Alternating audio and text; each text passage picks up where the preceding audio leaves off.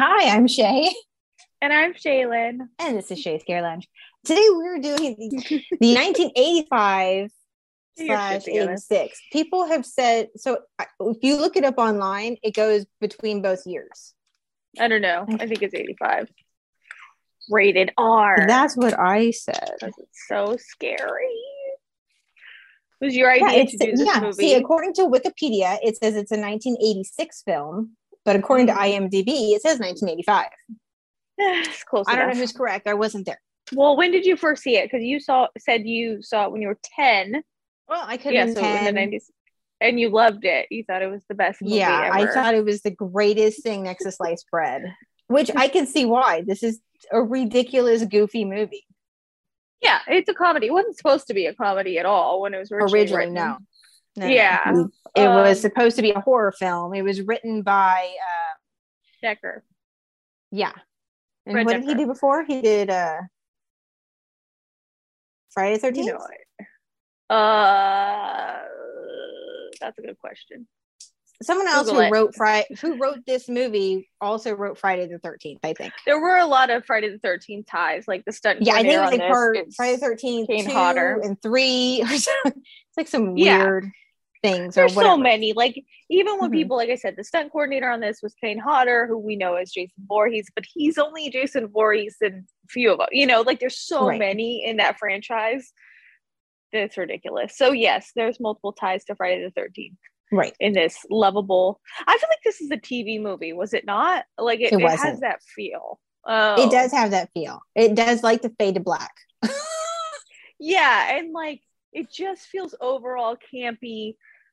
In a level, like I like it. I had never seen it before. When you mentioned doing it, I looked it up. It's perfect. It's like an hour and a half. That's the longest a movie should be. Ever. It is a goofy movie, and what gets me is if you look at the effects and how is this not supposed to be a comedy? I don't understand.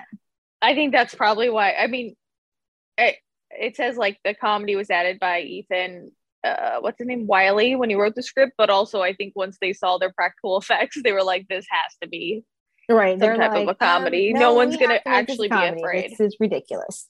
Yeah, I think it turns into almost a horror fantasy because it gets pretty wild. Like it does. It is a Vietnam vet turned horror novelist, goes back to the house after his aunt, correct? His aunt who raised him his aunt passes away. She killed herself in the house. Leaves the house to him. Though the house made her do it. Like she. Right, but she was found hanging in the first 5 minutes of the movie in her bedroom or whatever, and then it gives it to her son Roger Cobb, who is this writer. I don't know what his first book was about, but his second book was going to be about something horror. The name was cool. What was it? When he's at the signing, he holds up the book. You're gonna have to look that up, but it's a cool book. You know, this guy is cool. And then the guy in line is like, "Oh, what's your next horror book?" And he's like, "Oh, I'm gonna write about my Vietnam, experience." The guy's like, he goes, "Oh," which was actually like a popular theme in a lot of 70s, 80s, 90s horror films. They attribute that to the recognition of PTSD and realizing how much and how scary and traumatic, like all of these soldiers had to come back and still live with this every day in the form of nightmares and other things like that. So I feel like it was very appropriate for the theme and the time. I don't know. I liked it. I like the guy, Cobb. He's a little extreme. Yeah, Roger Cobb. Norm, the neighbor. I don't know what his name is in the movie, but Norm from Cheers. He plays Harold, like the nosy neighbor. The nosy ass neighbor, yes. Who I love because he like brings over beers. Like at least if you're going to be that kind of neighbor, like bring over some beers.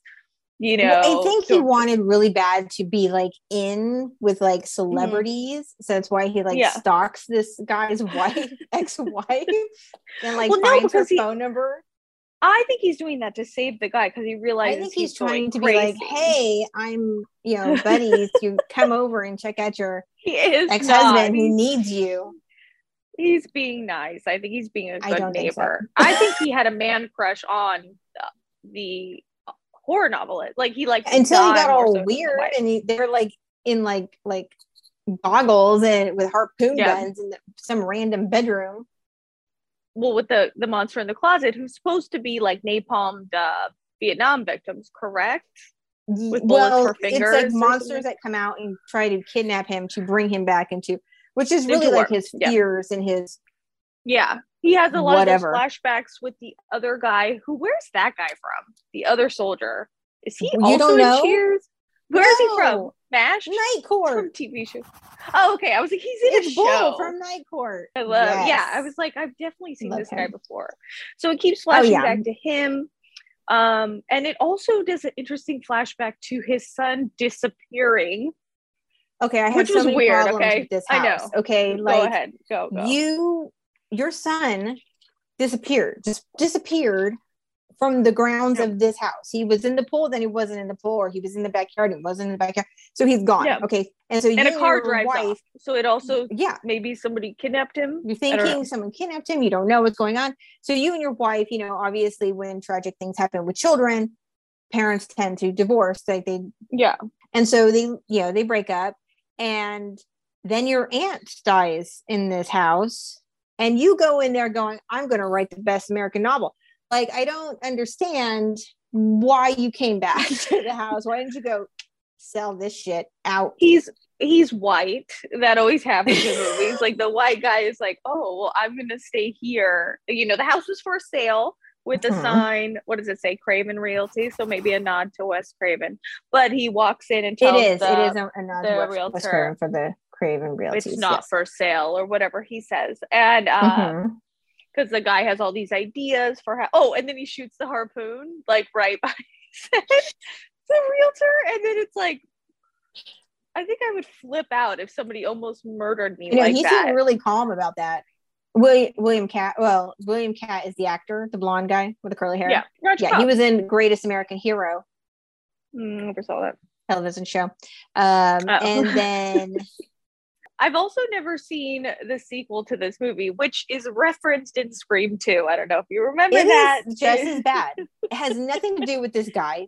It's like the house is just bought by somebody else. It's called The Second Story. Like, that's hilarious. I think the second story, like, they mentioned it in film class in Scream 2. When they were talking and I never put it together that it was this movie because I had never seen House. It's totally different. The only thing that's the same is the house itself. It's a totally different, like, it's weird, just like this is. It has weird things where you go into a closet and then you're sucked into a different time. It's similar in that aspect, but it's also so whacked out. Yeah, I might watch it just because I did like this one. I mean, it's not scary at all. It is more horror comedy in my mind. It's way more comedy. It's like goofy, and the little monsters are, I don't know, Jim Henson. Oh my gosh! They're a little ridiculous. The monsters, the big, humongous, weird suit that the dress. It's supposed to be like his wife or something. His ex-wife, he shoots it. Which I got nervous. I thought he actually like murdered his ex-wife, thinking it was one of those. But it was just the house can create. It was just the house playing tricks on him. And then he goes and he buries it in the backyard. Okay, what is that about? I know. He buries it in the backyard. Oh my gosh, that reminds me, because that scene, with the neighbor. So it's some lady so Norm is on one side, and this weird Swedish. I think she's across the street, isn't she? I think she's next door. I think they're both next door. Oh, I thought he watched her across the street. After her run. Didn't watch her. She borrowed his pool. No. Before, when he first sees her and she's running, and then he watched her go into her house. Yeah. Yeah, she was just jogging down the street, and he was like, she borrows his pool because she says the aunt used to let her swim there. But for some reason, she doesn't notice the hand that's like clearly coming from her foot, and he's wearing a butt like right.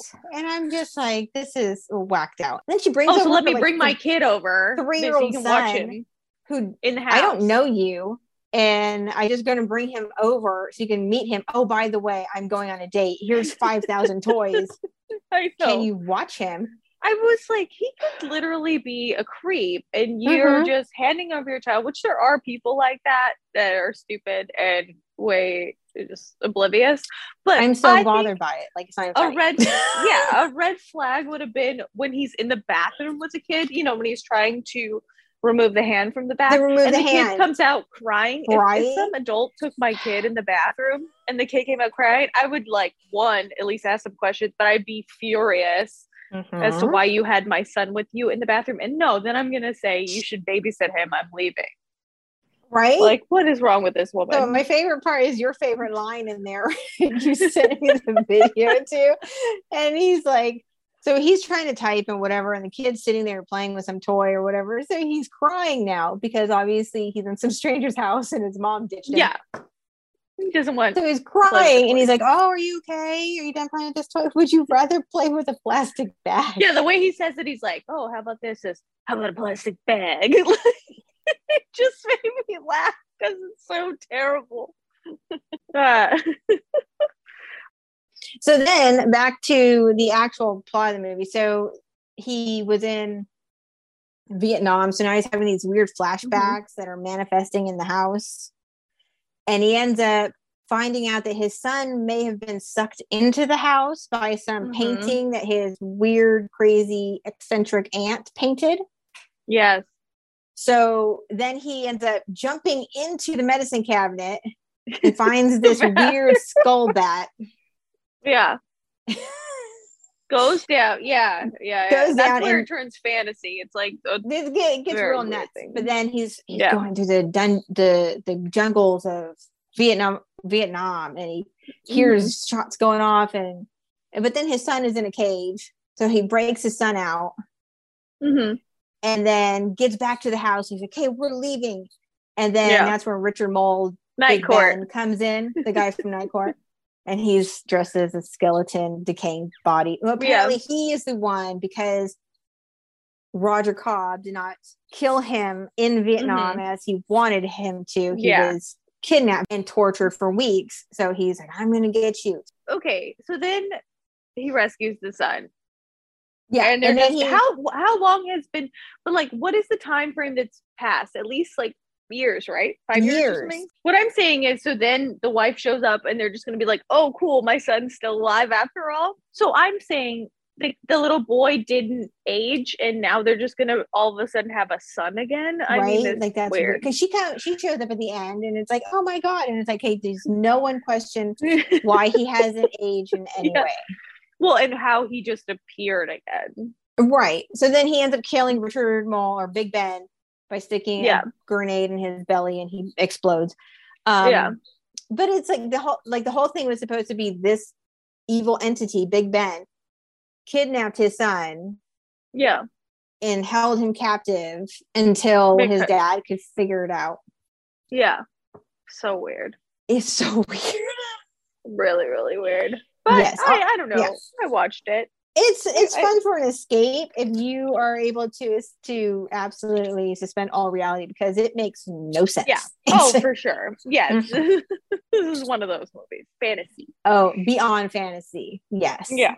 Yeah. No. That takes absolute serious subjects like PTSD, children disappearing, suicides. Yeah. Death, and works in some real serious shit. Put them all together and make it a comedy. Here you go. Yeah. Very 80s. I feel like very 1985. It's very 80s. If you look at the special effects, you're like, very 80s. Oh, definitely. Yeah. Okay. It's so much. It's a lot. I give it 2. I give it 2 houses. Yeah, okay. I was like, are you doing houses or the disembodied hand that doesn't exist? Oh, that's a good one. That's a good. Yeah. Should we do the hand then? Yeah. Let's do the hand. Okay. 2? I give it 2 hands. Gosh, what is the percentage of 2 out of 5? I always wonder. I need to do some math. I don't know. I don't math. Because I don't want to give. Yeah, I think I'm going to probably say 2 as well. It is 40%. 40% is 2 out of 5. Oh, so I'm going to say 2.5. 2.5. So you think you're going to go try and go 50? You're going to go 50%? Yeah, because it's not terrible. It's, I find it fun to watch at least once. Well, is that it? Do your little line. I do believe so. I think that's all we got. If you have anything else to add or anything, no? You're good? No. Okay. Follow us on Facebook. Follow us on Instagram. Like, subscribe, share, hit the bell, ding, ding, all the things. And leave a comment. Go to our new website. You can find it on our link tree on our Instagram. So do all those things there. Until next time. Bye. Ding dong, you're dead. Damn it. I just see your cooter. I don't.